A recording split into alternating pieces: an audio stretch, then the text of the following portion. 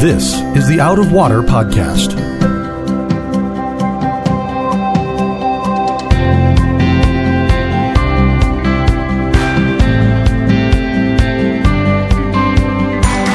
Out of Water is a production of Rio Vista Community Church in Fort Lauderdale, Florida. You can find it on iTunes, Google Play, or Spotify.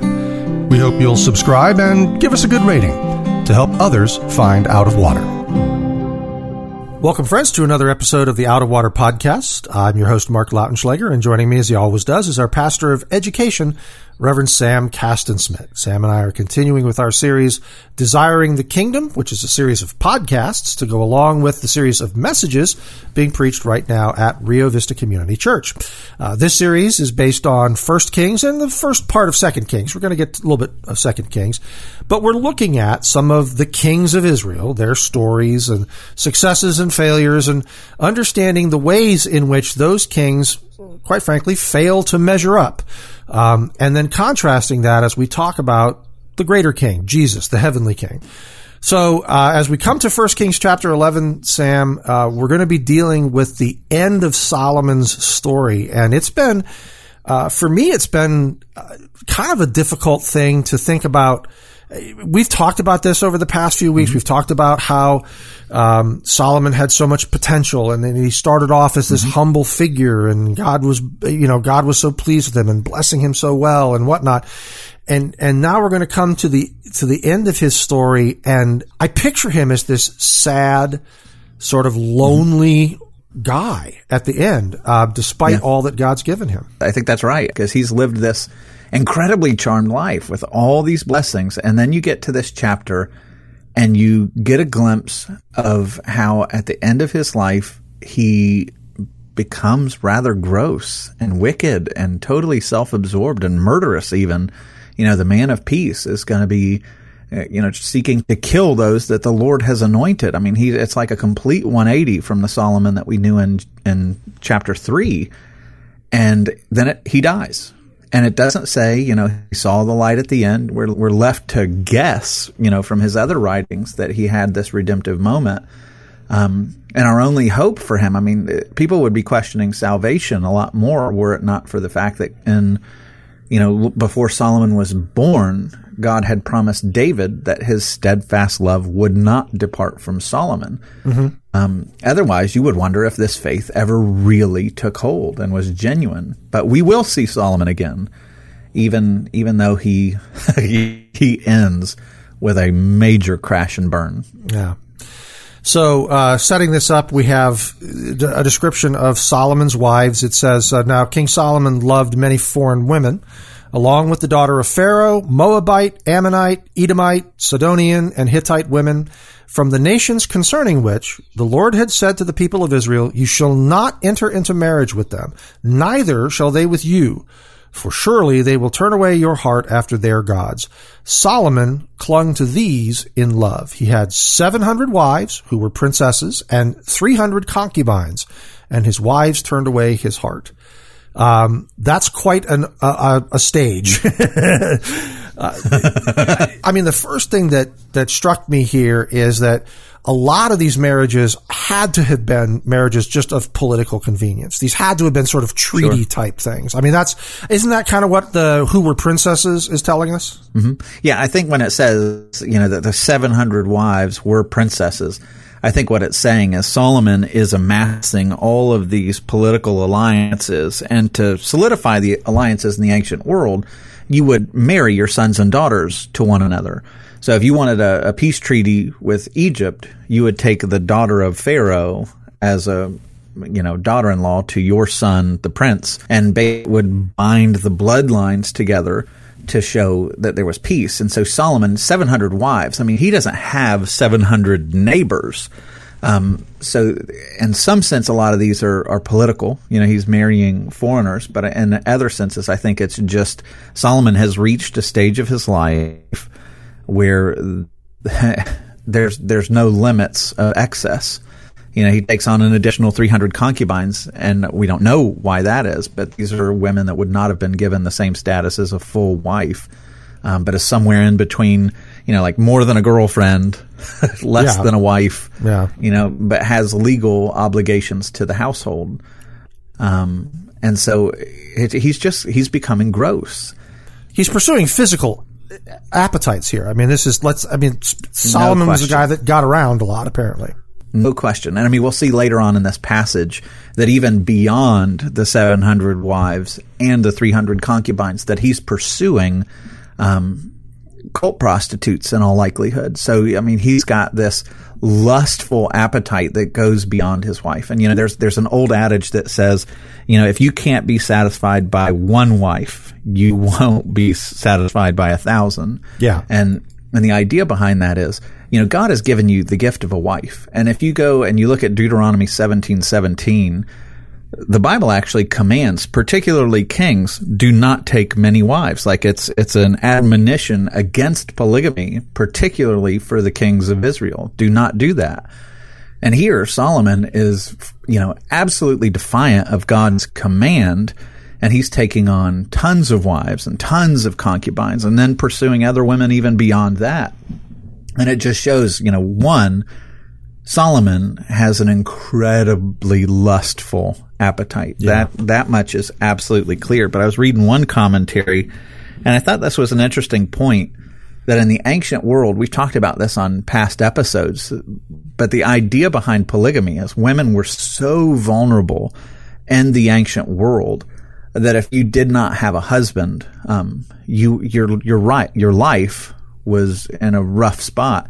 And so Solomon is doing this as a self-aggrandizing thing. Like, look at me, I take care of 700 wives and 300 concubines, and look at all the children that I can support with my massive wealth. Look how amazing I am. So it's lustful, it's pride-driven.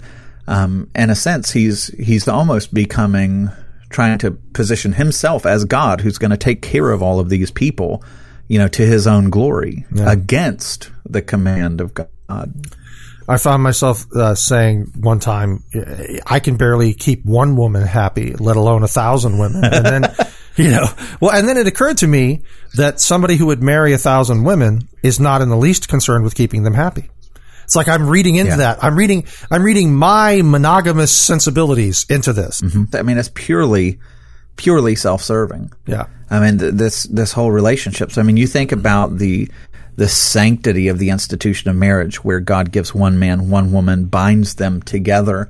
And one of the most beautiful things about the institution of marriage, and this might be a little bit of a rabbit trail here, but it's to be the closest thing that we have on this side of glory to our relationship with God. And so when I go to my wife, she is the one person in this universe who gets to see, and this is going to be a disturbing comment, but who gets to see me naked in every sense of the word. Okay. Like she gets to know all of my fears. She gets to know all of my guilt and shame, and she gets to see all of the vulnerabilities.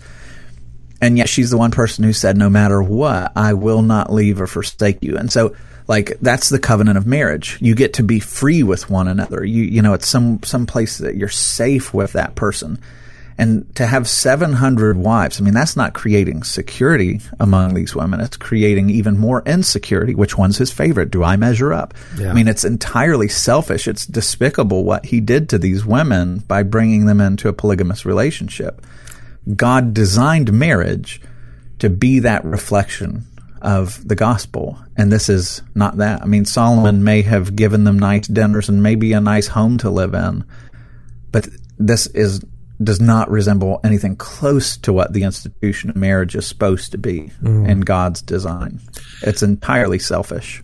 Verse 2, where it says, from the nations concerning which the Lord had said to the people of Israel, not just Solomon, you shall not enter into marriage with any of them, neither shall they with you, for surely they will turn away your heart after their gods. What struck me when I read that, Sam, was that it wasn't the other way around. In other words, God was like, don't marry these foreign women because they're going to turn away your heart. Why wouldn't you marry these foreign women and turn their hearts towards your God? To me, it was almost like it's kind of a sad commentary on the hearts of the people of Israel, that God was like, yep, if you guys get hooked up with some people that worship other gods, you're not going to turn them to me. You're going to wander away from me.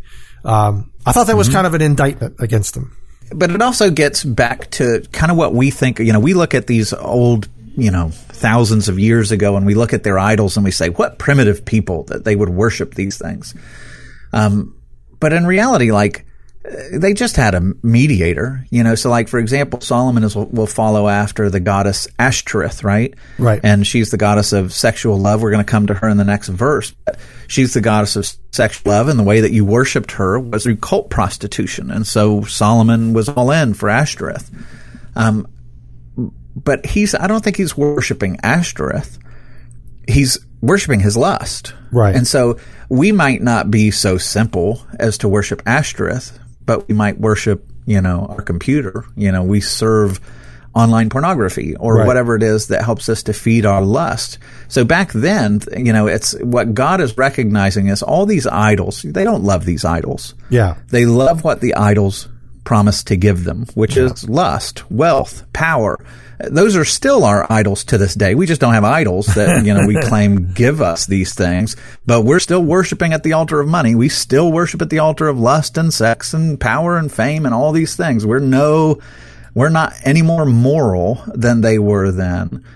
We may have dropped the official idols or statues, but man, we worship all the same stuff they did. We chase after it without pretense. Yeah, what God is saying is all these idols, this is just, the Psalms say that the people create the images and the idols in their own image, essentially.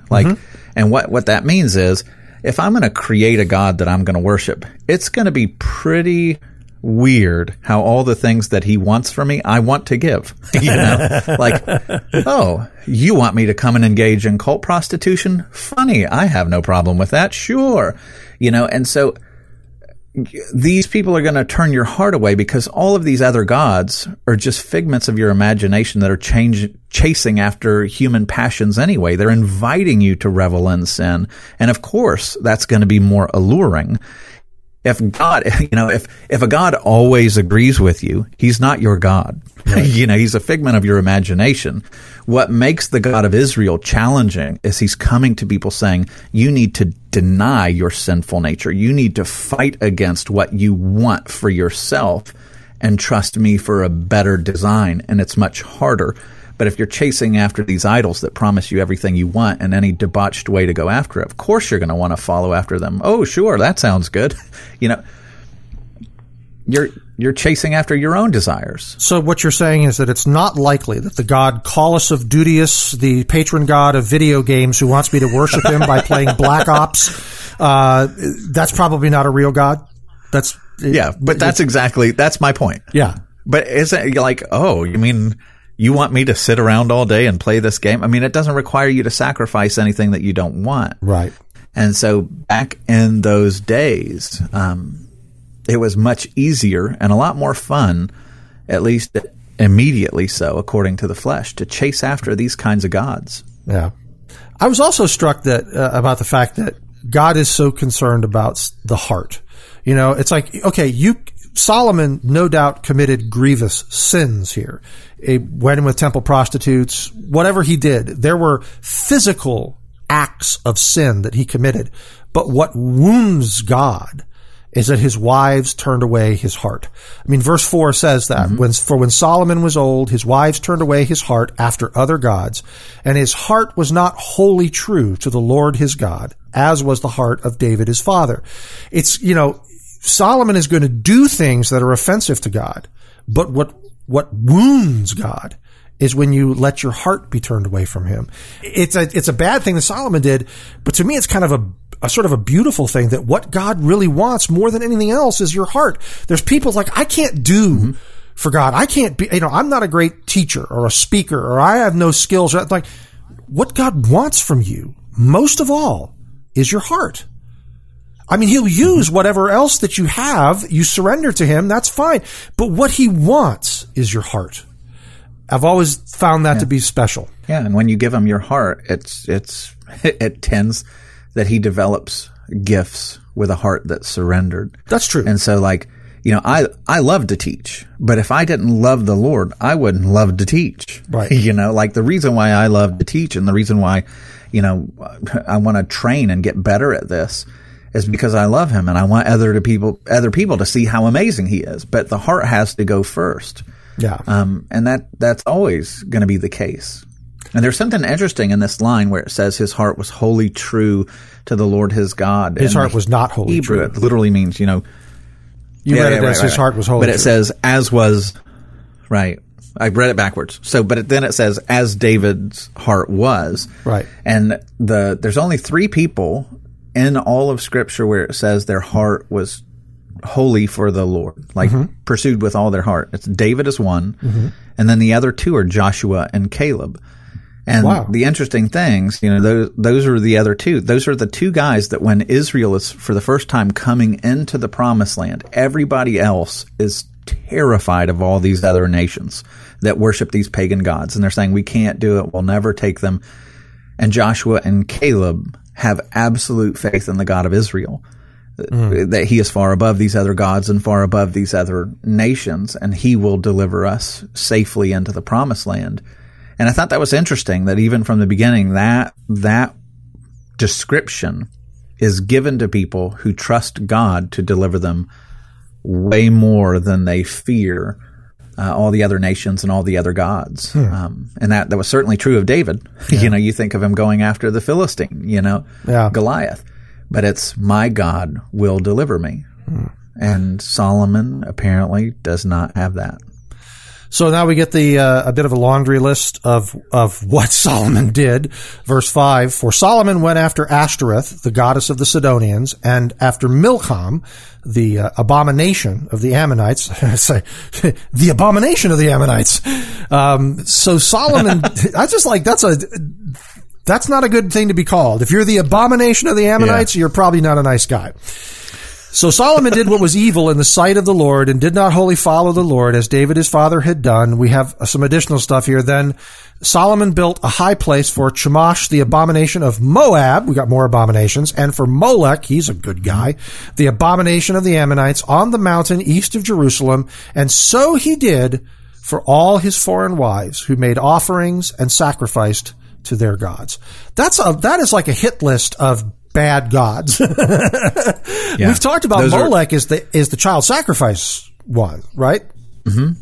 Yeah, and Shamash as well. Both of them involve child sacrifice. Moloch for sure. But one of the things that they believe happened is Moloch and Shamash, these child sacrifice gods, one culture would pass down to the next, and these gods reappear in other cultures. And so when you get closer to Jesus' time, the worship of Moloch is continuing in a place called Carthage, and we have writings from there. Mm-hmm. And he's worshipped by a different name, but it tells you the way that they would worship, and this is a bit alarming and a little gross, but they would put up a statue of Moloch, and he was a statue made of bronze, and he would have his arms outstretched in front of him like he was waiting to receive a gift.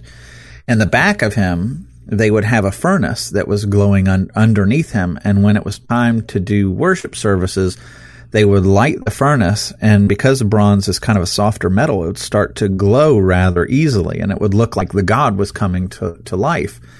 And being that one of the elements that they reigned over was fertility, the people would come and they would offer children into the arms of Moloch, and the children were heavy enough to where the soft bronze arms would start to drop like he was receiving this child as a sacrifice, and eventually the child would roll down the arms into the flames of sacrifice, and they would celebrate. And there was a famous historian who went to Carthage and was just chronicling all the different places in the Roman Empire in the first century, and this is during Jesus' lifetime. And he goes to Carthage, and he says that what would happen is the people weren't sacrificing their own children, of course not, but the wealthy would go to the poor, and they would buy their children. And part of the deal, so that the wealthy would not have to feel guilty in making this transaction, is you would not get your money if you let out and this is the direct quote from the historian, is they would offer up their children without tear or moan. And so these poor people would have to sell their children to be sacrifices for the rich who worshipped Moloch in Carthage. And so I imagine going back, and now this is similar to exactly what Solomon is paying to build these shrines on the Mount of Olives. And this is the kind of stuff that they were worshiping. And Solomon is emptying his own pocket to pay for the worship of these kinds of gods. So you can imagine, the Solomon of chapter 3 is distant memory. I wanted to ask you a question about that, because you can almost understand Solomon saying, hey, this God has temple prostitutes, and I like women and I like having sex, and so I'm going to go chase the temple prostitutes. But the rest of these, I guess I've been saying I could kind of understand a guy with his sexual appetites being attracted to a false god where you worshipped by having sex with a prostitute at the temple. But what would possess any reasonable person to say, oh, it's fine to do this? Solomon went and did this, set up these things for child sacrifice. Mm-hmm. That's the part I'm having trouble with. As I'm looking at this, how could you, So this is one of those things it's really hard for the 21st century mind to wrap our heads. I am struggling, around. Obviously. But this shows you the impact that the gospel has had on the world. Because if you go at any point throughout history, at any culture, I mean, even in Indian culture, as the British were colonizing India, when the husband would die, and in a lot of those cultures, they would take the wife and the children who were still alive and burn them alongside with the husband when he died on a funeral pyre, because it was seen like, what value do they have? You go to the Roman world at the time of Jesus, and the practice of exposure was rampant, where they, if the father decided he didn't want one of his kids, they'd leave him out to fend for themselves as a newborn on a wall or on a street, and trust that they're going to die or the gods would save them. So they would sacrifice. The Spartans did it. You go everywhere throughout the ancient world and cultures where the gospel hasn't brought this Western ethic that gives value to every single human life, and you find this kind of absurdity everywhere. You just do. Yeah. And so when the gospel comes along, and we're taught that everyone is made in the image of God, that every life is valued, that the poor are valued, that the sick are valued, all of a sudden it's like, we can't imagine this. But at the same time, you go back into the ancient world, they did not have a value for life. It's I think 1,000 years before Rome is, choosing which babies to keep or not. Or, in Sparta, if you had a deformed baby, and the Roman law, the Roman tables of the law, if you had a deformed infant, you were required to kill it. Well, if you have a deformed infant in Solomon's day, you go to the statue of Moloch, I guess. Yeah. Even, and I don't want to use this as anything to guilt anybody, but there's studies that have been done that show if a baby in utero is diagnosed with Down syndrome, there's a 90% likelihood that baby will be aborted. Mm-hmm. And so there's still some sense in which we determine the value of a life based on their ability. Mm-hmm. We still struggle with that, even with a westernized ethic, But if you went to Solomon's day, gosh, we have no understanding of how much the gospel has done to change the world. This would not have been scandalous to any other culture but the people of God. Yeah, I hear that, and I hear that, I understand that. But Sam, this is the same guy who knew that the value of that child would reveal the true mother. This is the same guy. This is Solomon. He knew what the worth of a child's life was to the mother. I'm like, I don't know. Obviously, I want to beat up on Solomon some more, but I just don't understand. That's a good point. I can understand him chasing after something that satisfied his own appetites, but this kind of stuff where he's chasing after these gods for whom you worship them by sacrificing children, that's the part where, if it wasn't for certain other verses that we've already talked about, I would be like, maybe we're not going to see Solomon in heaven. Yeah, if it wasn't for those other verses, I would probably land on the other side of the coin. I'll be surprised to see him in heaven if it wasn't for those other verses. Yeah. it's stunning to me. And, this is where like everything inside of me needs to say, humility, you got all the same sinful nature rooting around inside you, Sam. Yeah. But when it becomes about me, I'm capable of all of this stuff. Yeah. Absolutely. That is true. And it's very frightening sometimes to think about the fact that the overt behaviors that I'm obviously so indignant at Solomon about, that I have that same, I mean, what do I do enough to care for children who need help? When you change what your ultimate is, if your ultimate, the defining mark of what makes life valuable to you, as a Christian, you would say it's the Lord.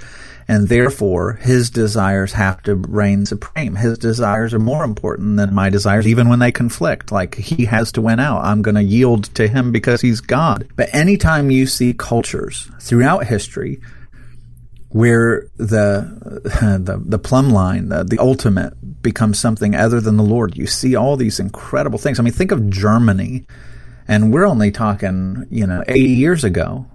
80 years ago, when Germany was considered to be the most advanced Western nation, it was producing the best philosophers, it was producing the best engineers, the best scientists, the best art. Well, that one might be debatable, but Germany was top of the class in Europe, and they became nationalistic. They walked away from the Lord. They began tearing down crosses. They began outlawing, reading of the Bible because it was Jewish or whatever the case might be. They put their eyes on a different ultimate, and look what they were capable of. Yeah. And this is in the modern world. Yeah. We're not talking ancient people that are primitive. And what were they doing? They were taking grown men, adults, children, putting them in gas chambers. I mean, when we think that the heart of man is no longer as wicked as it used to be, we're fooling ourselves. The only reason why we see any more common grace in the modern world than back then is because the gospel has reached more hearts. But the moment those hearts turn away from the gospel and they put up some ultimate that does not value human life, something that degrades human life, human beings are capable of anything. And if we deny that, we're fools. Yeah. History has proven it. That's true. So verse 9 tells us what happens as a result of that. It says, and the Lord was angry with Solomon, kind of like I am, but he's the Lord, so he's going to be right. His anger is righteous, whereas mine's a little bit like self-hypocritical or something. Because his heart had turned away from the Lord, the God of Israel, who had appeared to him twice and had commanded him concerning this thing, that he should not go after other gods, but he did not keep what the Lord commanded. I think it's interesting there that it notes that, it's like it's recorded. They're like, hey, you know what? The Lord appeared to you twice and told you himself not to do this. What's interesting to me here is that I've had people from time to time who have sort of hinted at or outright said that, if God would just tell me what he wants, or if God would just, how do I know he's even there? If God's there and he wants me to believe in him, why doesn't he just show up? I've heard people say that, and here's a guy that had God show up in person twice and tell him exactly what he wanted him to do. And yet he did not keep what the Lord commanded. So this idea that, well, if God showed up in person and told us what he wanted us to do, then we'd do it. No, you wouldn't. No, we wouldn't. We absolutely would not. Yeah. Certainly didn't rub off. It certainly didn't stick with Solomon. And this is one of the things, like this used to really, really bug me, that if Solomon was so wise, if he's the wisest man who lived until Jesus, and he turned away from the Lord, how does his wisdom lead him there? And the takeaway is not that. It wasn't wise what Solomon did. The takeaway from the story of Solomon, at least one of them, is that wisdom alone is not powerful enough to overcome the sinful nature. You can't read enough books. You can't study enough under gurus. You'll never, ever fill your brain with enough firepower to overcome and conquer the sinful nature of the human heart. It will not happen. And so that's good. Solomon shows us that you can't be a big enough brain to overcome the sinful nature. You need a Savior. You need the power of His Spirit at work in your life. You can't do it on your own, no matter how much wisdom you have. Yeah. No matter how many times God appears to you personally. Yeah. No matter how many visions you have, you cannot do it in your strength, period. So then we have the Lord says to Solomon in verse 11, since this has been your practice, and you have not kept my covenant and my statutes that I have commanded you, I will surely tear the kingdom from you and will give it to your servant. Yet, for the sake of David your father, I will not do it in your days, but I will tear it out of the hand of your son. However, I will not tear away all the kingdom, but I will give one tribe to your son for the sake of David my servant and for the sake of Jerusalem that I have chosen. Reading that passage, what struck me out of that was this idea that God withheld a portion of His judgment against Solomon. It's like He was going to judge Solomon, and yet He held back a portion of that judgment for the sake of King David. And I thought, what's beautiful to me about that is that I believe God is withholding all of His judgment now for the sake of the heart of Jesus, for the sake of King Jesus. It's like Jesus is such a greater king than David that how can I possibly believe that God can withhold all of His judgment for all of the things that I have done wrong? It is because Jesus is that much greater than David. He's that much better of a protection, of a wall, of a bulwark. Jesus can keep us safe, despite however bad we are, however much we deserve judgment, He can keep us safe. And that's why one of the things that you'll find emphasized throughout the New Testament that you see repeatedly, we find our salvation in Him. Look when you're reading the New Testament, especially the epistles, look at how many times it calls on you to do virtually everything in Him. And so the idea behind that is you're not doing anything isolated. You're not doing anything going before God saying, hey, look at my record. I'm doing pretty good. No, you will end up as a pile of ash. It's going before the Lord and saying, I'm in Christ. This prayer is offered in His name. My performance is in His name. My inheritance is in Him. My hope is in Him. Everything is in Him. Why? Because when the Lord looks at Him, He delights. And so for the sake of Christ, if you're in Him, you receive the blessing. You receive favor. You receive mercy. And, it's like you said, David stumbled and he was a mess too. Yep. But gosh, he loved the Lord. He was tender to the Lord's calling. And just that little bit, we think about it and what God will do for Christ. But one of the questions that I think is interesting, of course, this is a king and it's David. But it does make me wonder, if I plead for my children as a father, will He show some special measure of mercy to them for my sake if I chase after him like David? And I don't know the answer to that. I don't know if this is a one-time deal because it's David, and I'm certainly not David. Yeah. But I love that God shows that kind of covenantal faithfulness. Hey, because your dad loved me so much and cared so much about you, I want to show you mercy. Yeah. We have that infinitely in Christ. But I do wonder, if God offers special dispensations of mercy based on our love for our own. It's an interesting question. It is an interesting question, and I think that you could say that even if there was no other sense in which it was true, it is true in the sense that if a father has a heart that is completely, given over to the Lord and is praying diligently for a child, that there are many benefits that extend in that covenantal family relationship from the parent to the child that come from the parent's devotion to the Lord and commitment to praying for the child and bringing them up in the way they should go. So even when it's not necessarily the withholding of divine judgment, I do think it's probably fair to say that, the Lord does, show some mercy in that respect because that child is in your family. And it's just experiencing that. It's certainly a good enough reason for me to continue to pray for and hope for my own children. If having children, I will teach you to pray. It's a powerful motivation. Yeah. I think that's right. I like that. So then he goes on and he starts talking about raising up adversaries. Beginning in verse 14, it says, "And the Lord raised up an adversary against Solomon, Hadad the Edomite. He was of the royal house in Edom." And then it's interesting because the next thing he tells us about Edom kind of, it's like, okay, we can understand maybe why Hadad didn't like David. It says, "For when David was in Edom and Joab, the commander of the army, went up to bury the slain, he struck down every male in Edom. For Joab and all Israel remained there 6 months until he had cut off every male in Edom.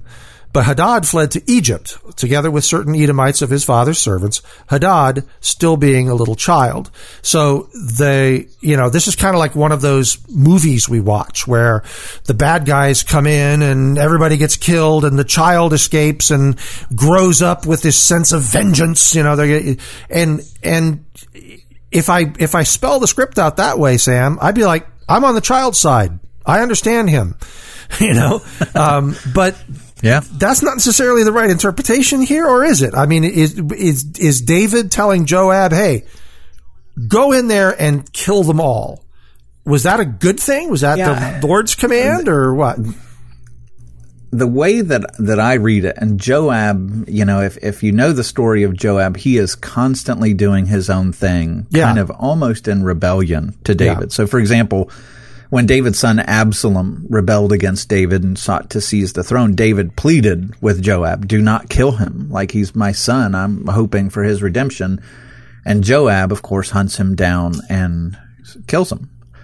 You see Joab being kind of ruthless. That's his reputation. When he gets an opportunity to really put it to somebody, Joab is kind of a ruthless, merciless figure as a general. And so my impression when I read this is Joab is just kind of out filling a bloodlust on his own. So it might not have been David's command.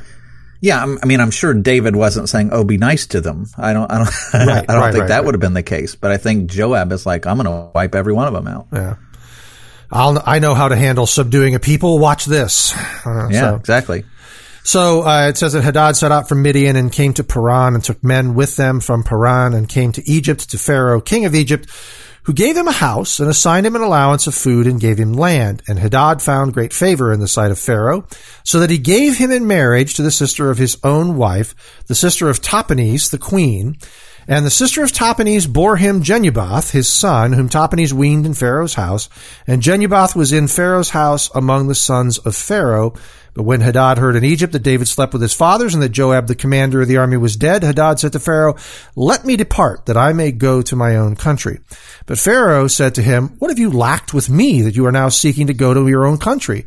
And he said to him, "Only let me depart." So as I was reading that, a couple things occurred to me as I was looking through that. One of the things was that Solomon had an alliance with Pharaoh. Was this the same Pharaoh you think that Solomon was married to the daughter of? Probably the same Pharaoh? Probably. Shishak. Yeah. Probably. So there was an alliance already there with Solomon. So it's unlikely that Pharaoh wanted to see Hadad attacking Solomon, but there was an alliance with Hadad as well. I think Pharaoh's doing a little bit of double dealing here. Do you think so? Okay. Absolutely. So look, this is the way, and so I'm thinking, modern day newspaper kind of how this plays out. The way that I see it is Solomon comes to power. David has shown himself to be mighty. All of the major empires of the world are kind of shrinking at this time, we've talked about. And so Pharaoh thinks, I'm going to get in good with this guy and build an alliance. I'm going to give him cities and my daughter and all this kind of stuff. Then Solomon grows and he becomes the superpower of the region, and he is a big threat. And so now I think what Pharaoh's doing, because now Solomon controls the trade routes that Pharaoh would use to go east. Solomon controls most of the industry. Solomon controls this and that and the other.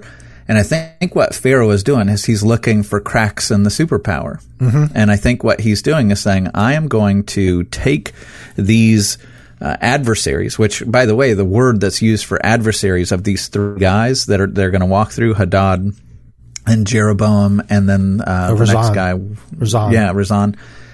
When it uses that word adversary, that's Satan. They're like, it's Satan is the word that we get, but it's adversary. And so what I think Pharaoh's doing is he's kind of nursing and protecting them as this animosity builds, and I think he's harboring them to give it a chance to put a crack in Solomon's hold. So I don't think Pharaoh is a friend at all of Solomon. I think he's watching his own interests, taking from Solomon what he can get, but hoping that the cracks that are beginning to form take Solomon's kingdom down so that Egypt can once again become the big dog on the block. So verse 23, it says, God also raised up as an adversary to him Rezon, the son of Eliada, who had fled from his master Hadadezer, king of Zobah. I love these names. And he gathered... You're doing good. This is good. Well, you know what? I'm impressed. I have no idea what they're supposed to be, but it sounds good to me. I rehearsed. I read the chapter out loud before we sat down to do this. I normally stumble so bad on these. I said, I'm going to figure out something for each of these names before we get started. Preparation. I was prepared.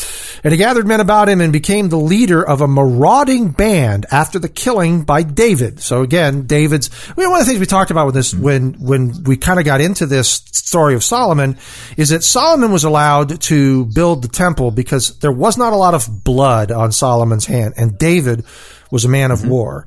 I mean, his heart was given to the Lord, and we know how much that meant to God, and we saw how close that they were and everything else. But there is something to be said about the consequences of being a man of war as opposed to a man of peace. I mean, David and David's descendants suffered some consequences for David's decision to settle many things by the edge of a sword. And this is yet another example of it. David made this enemy, and now it's going to come back against Solomon. And it says, and they went to Damascus and lived there and made him king in Damascus. He was an adversary of Israel all the days of Solomon, doing harm as Hadad did, and he loathed Israel and reigned over Syria. Kind of one of the things we've talked about too is the peacefulness of the kingdom. It's like, he had peace on all sides. It sounds like there was stuff fomenting out there, though. Maybe it wasn't quite as peaceful on the borders. Yeah, I think, if you used us as an example, I would say that, when the fall of the Soviet Union happened, we became the sole superpower in the world. Right. And there were some people who really celebrated that and who felt safe with it. But there were a lot of countries, and still are a lot of countries, that are biding their time, hoping that we fall apart. Right. And I think that's what Solomon was facing. Yeah. Yeah. So then we hear of Jeroboam here, which verse 26, Jeroboam, the son of Nebat, an Ephraimite of Zeradah, a servant of Solomon, whose mother's name was Zerah, a widow, also lifted up his hand against the king.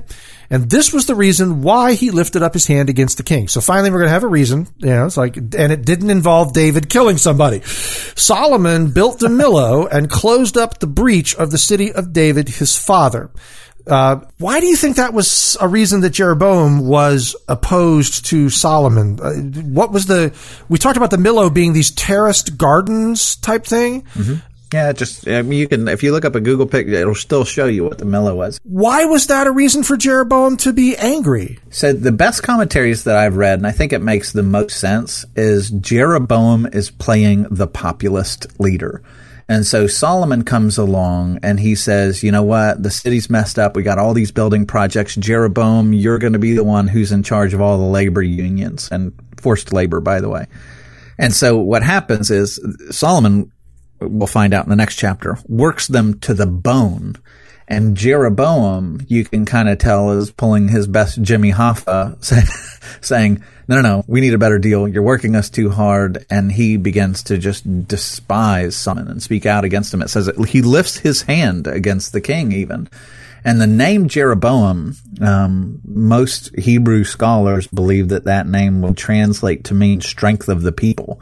And so even the name is a nod toward the fact that he's this populist leader, and he's taking all of the oppressed, that have been worked to the bone, and he's like, all right, workers of the world, unite, and he's leading this rebellion of people who feel like they're exploited as forced labor, and he's kind of rallying them. Which, doesn't that make what Solomon did here very, very interesting? Verse 28, it says, the man Jeroboam was very able, and when Solomon saw that the young man was industrious, he gave him charge over all the forced labor of the house of Joseph. So it was kind of like Jeroboam was sort of, it's kind of like one of those stories, like you made a comment about him being sort of a union leader.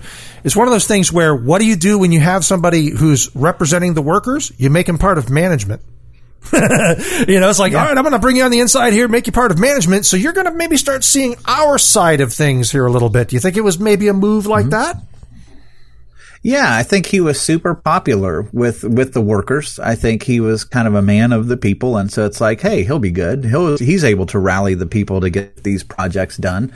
And so then Jeroboam, I think, this is kind of my mind's eye into the situation. He begins to get all the favor of the people, and he wants to, leverage that to kind of work against Solomon. Yeah. I mean, the story that comes to mind is like, when General MacArthur in World War II goes into the Pacific, he's got his own ideas of how to do things, and he begins to rub against President Truman.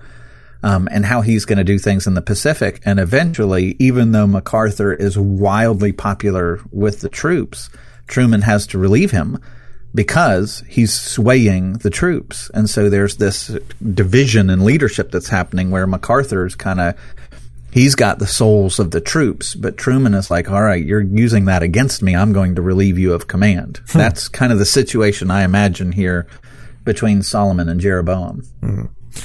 So it tells us that when it makes reference to the house of Joseph, is that I guess the commentaries I was reading was saying that was probably the Ephraim and Manasseh areas. It's like that was the two sons of Joseph that were given land as if they were Jacob's children. Jacob brought them in and made them part of the blessing.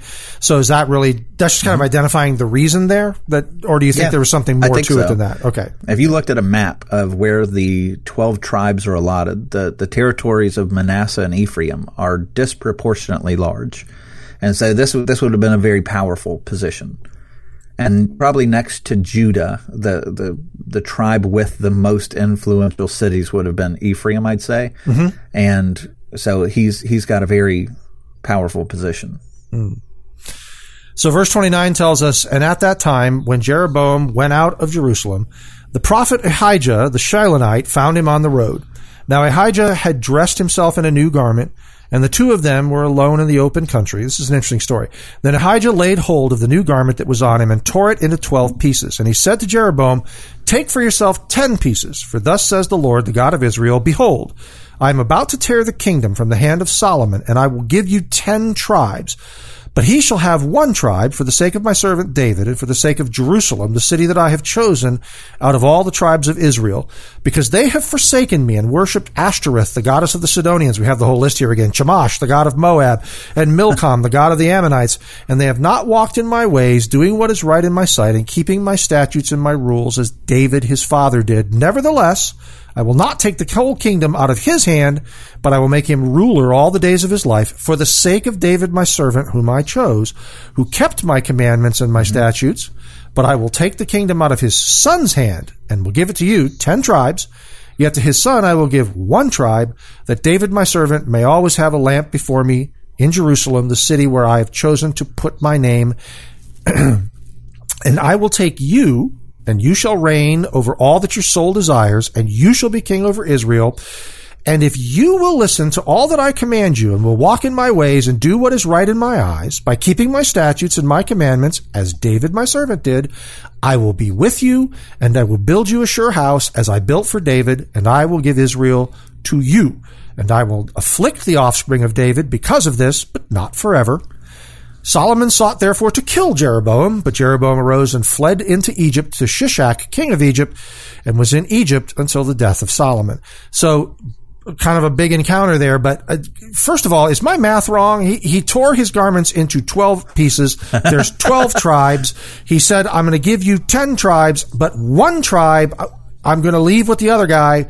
Where's number 12? So the 12th would be Benjamin. So okay. And I'll explain real quick. So there's the northern 10 tribes, and then the southern 2 tribes are considered to be Benjamin and Judah. And so the reason why Benjamin always gets kind of folded into David is, one, the territory of Benjamin is this tiny little strip that's just north of the territory of Judah. So they're already connected territorially. But the other reason, and the more profound reason, is if you go back into the story of Judges, well, a terrible story that happens from Judges 19 forward, what had happened was in the days before King Saul, at the end of the reign of the Judges, all of the tribes came together and they went after Benjamin, and Judah led the charge to avenge a woman who had been raped and murdered by a city in Benjamin. And Benjamin decided, hey, we're going to protect these rapists. And so the rest of the kingdom said, or the rest of the tribes said, well, if you do, we're going to come in and bring you justice. You can hand over the rapist or we're coming for you. And they said, well, then come for us. And so Judah and the other tribes come in and they commit a mass genocide. There's a lot of this going on in today's episode, but anyway, they commit mass genocide to where they leave, I think it's only 300 men of the tribe of Benjamin. And to where all the rest of these tribes have tens of thousands or hundreds of thousands of men in their population, Benjamin had all but been entirely wiped out. And so they were just thought to be kind of absorbed into the tribe of Judah. I mean, they were pretty insignificant in terms of population, even though they did keep their distinct identity. Like the Apostle Paul will brag that he's from the tribe of Benjamin. But those will be the only 2 tribes, really, that survive. The northern 10 tribes all get wiped out by the Assyrians later on. So in a way, Benjamin was, in effect, they were in one sense kind of fortunate being attached to Judah, because then they weren't a target of the Assyrians. Well, the Assyrians will target them, but God will say, no. Yeah. You are not going to conquer them. Yeah. God slaughters the Assyrians and protects Judah and Benjamin together.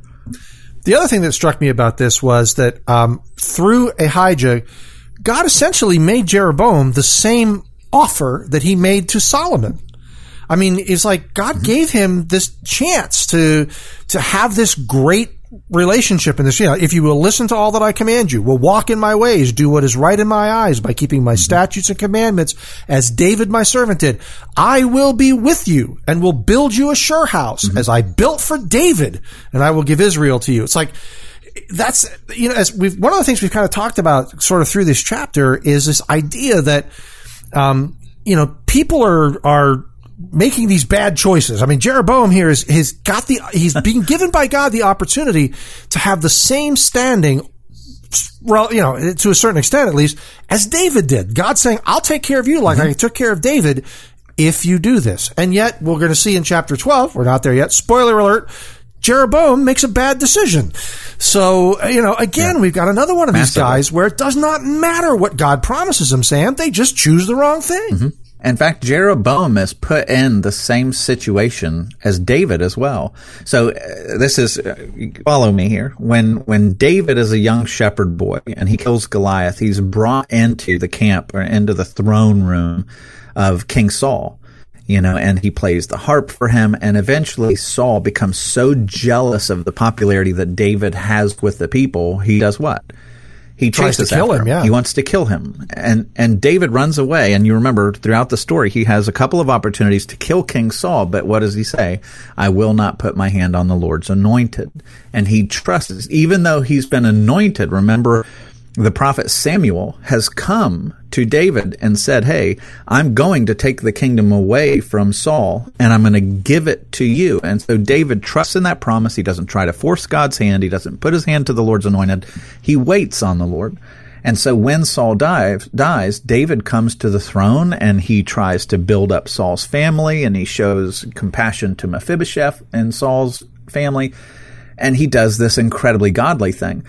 So think that story, and you get the same thing happening, except now it's Solomon who is being compared to King Saul, right? Yeah. God has come to another guy and said, hey, I'm about to tear the kingdom away from Solomon, and I'm going to give it to you, Jeroboam. And so Jeroboam, it says he was raising his hand to the king. He was actively plotting against Solomon, unlike David, even out of the gates. But it's crazy to me that Solomon is very deliberately being compared to King Saul at the end of his life.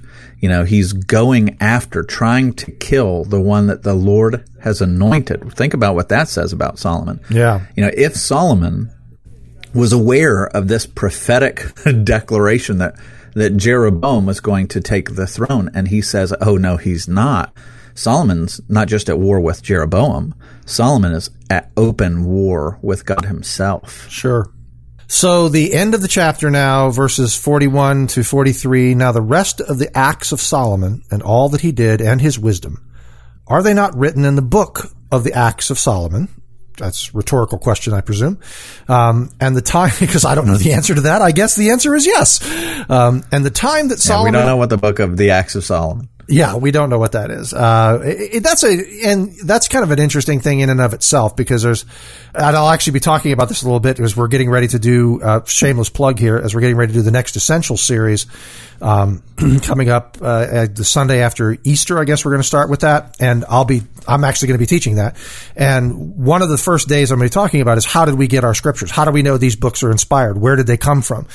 Because that's part of the importance of theology and doctrine, is knowing about the Bible and how we got our Bible, and how we know that the manuscripts that we have are accurate copies, and we have good translations and those sorts of things.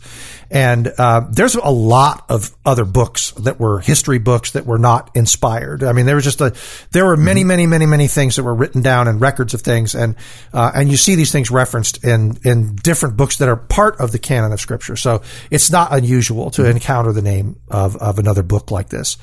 And it says, in the time that Solomon reigned in Jerusalem over all Israel was 40 years, and Solomon slept with his fathers and was buried in the city of David, and Rehoboam, his son, reigned in his place. I feel like I want to exhale here, like, we've gotten to the end of this thing with Solomon. And yet, it's like I also feel this sense of foreboding because, well, some of it's because I've already read chapter 12 and I know what Rehoboam's going to do. But you also feel like, I don't know. It's like when David died, it felt like it was a sad thing almost. Like there was this, it just felt like a big thing. David dying was a big thing. It was covered and written about in a certain way. And with Solomon, it almost feels like, at least to me, it feels like an afterthought, an asterisk. And Solomon died, which is the way a lot of the other kings were treated. Most of the time when we get to the end of the story of a particular king, it's, and so died and slept with their fathers or whatever. It's just sort of exactly like we have here. But with David, it was different. David is just, you read about the circumstances of David's death and you can just feel that it was sort of a bigger deal among the people. And I just feel like, man, for all of Solomon's prowess, for all of his wisdom, for everything else, he threw it all away. And by the end of it time, he just kind of became, he was king and he's dead and he's gone. And it's like a little asterisk and we move on to the next guy. Mm-hmm. Feels like an ignominious end to me, Sam. Yeah. And one of the other things that dies along with him as the Lord pronounces judgment, you got to remember, God has been talking about establishing this nation going all the way back to Abraham. So 1,000 years, probably 1,000+ years before Solomon, God had started making these promises to Abraham. Then, fast forward hundreds of years, and he's talking to Moses about this nation that he's going to create and all the allotments of land and, what the king is going to have to do. He lays out all of the requirements in Deuteronomy of what the king is going to look like. And they have, a couple of generations of this kingdom, and Solomon's mocking the Lord tears it asunder. Yeah. At this point, the 12 tribes of Israel will never, ever again be reunited on this planet in a kingdom. And so what does that mean? It means that the 10 tribes that break away to the north never worship the Lord in any kind of orthodox way. They establish idols out of the gate. They become, this wicked kingdom filled with assassinations and horrible idolatry and, the prophets that are writing to them, it's always for their extreme wickedness. None of the righteous kings reign in the north. They all reign in Judah, what few there are. Yeah. And so with the death of Solomon in this chapter, it's such a, we just went through a chapter, right? And it's gone. But in this chapter is the death of a dream, a promise that came to fulfillment and was squandered. A promise that was made 1,000 years earlier, that the wickedness and selfishness of one man, one king, squandered for the whole nation. What weight. I mean, thankfully we have one king who restores not only the tribes of Israel, but all the nations under one banner. The banner of the gospel, the banner of Christ. He brings unity to all people, and he's the fulfillment of every part of where Solomon failed. We've talked about this before, but where Solomon hoarded everything for himself, Jesus comes and gives it away. Where Solomon, took care of his inner circle and, neglected the far off and the less fortunate, Jesus blesses his inner circle to go after the far off and the less fortunate. I talked about this in my sermon where Solomon drinks out of cups of gold. Our king drank a cup of wrath. I mean, think about that. The selflessness of our God, of our king. Why did he drink from a cup of wrath instead of a cup of gold? Well, it was so that he could bring all the children back into the kingdom. Like that's mind-blowingly kind how good our God is. But where we kind of mourn, we see this promise slip through the fingers of Solomon, and all of Israel pays the price for it. Jesus, how much greater that he has restored it all, and not just for the children of Israel, which I would not be a part of. I'm a Gentile. Right. But he has grafted us in. He's grafted us into the kingdom. How amazing. He's really wonderful. And not just bring together the nations of Israel, but then bring together people from every tribe and nation, that his church is made up of the entire world. I was just going to say, one of the things that I thought, and this idea occurred to me on Sunday morning before I got up on the stage to preach. But one of the differences between Solomon and Jesus is Solomon used these unbelievable blessings. I mean, this kind of supernatural wisdom that God blessed him with. And he always used it to enrich himself. So when people would come to him, he'd get gifts of gold and industry and, power and all these kinds of things to bless the nations. He would enrich himself. But Jesus comes and goes to all the nations and makes an offer of salvation, and he pays the cost. He's not enriched by blessing us. He pays an enormous cost. He will stand before God and give away even his righteousness in the moment that he's crushed with wrath for our poverty, our sin. And he makes us rich. He became poor so that we can become rich. I mean, he is such a better king than Solomon. I mean, it's just, when you stop and think what a hero he is. I mean, really, in the truest sense of the word, he's a hero because he became a servant to make us royalty. Like, what better king could you ask for? Yeah. Well, and that's a good word. And I think that's a good word to let stand as our last word for this week, because it's a hopeful word. Well, we hope that you've enjoyed your time with us, that it's been profitable for you. We do invite you to correspond with us, as always. If there's something that you're interested in regarding podcasts, something we say that prompts a question, or you'd like to share a comment with us, our email address is outofwater at riovistachurch.com. That's RIO vistachurch.com. That's also where you can find all the back episodes of Out of Water at riovistachurch.com/outofwater. You can also find us on Apple Podcasts, on Google Play, and on Spotify, or in our free Rio Vista Church smartphone app. Sam and I will return next week with 1 Kings chapter 12 and the story of Rehoboam and Jeroboam. And I guess we can just give them a little bit of a spoiler and say that we've decided if your last name ends with, or if your name ends with Boam, you're going to make bad choices. And we look forward to seeing you then. We hope you enjoyed your time with us, and you will both subscribe to the podcast and listen regularly. You can find out more about Out of Water, catch up on past episodes, and access show notes at our website, riovistachurch.com/outofwater.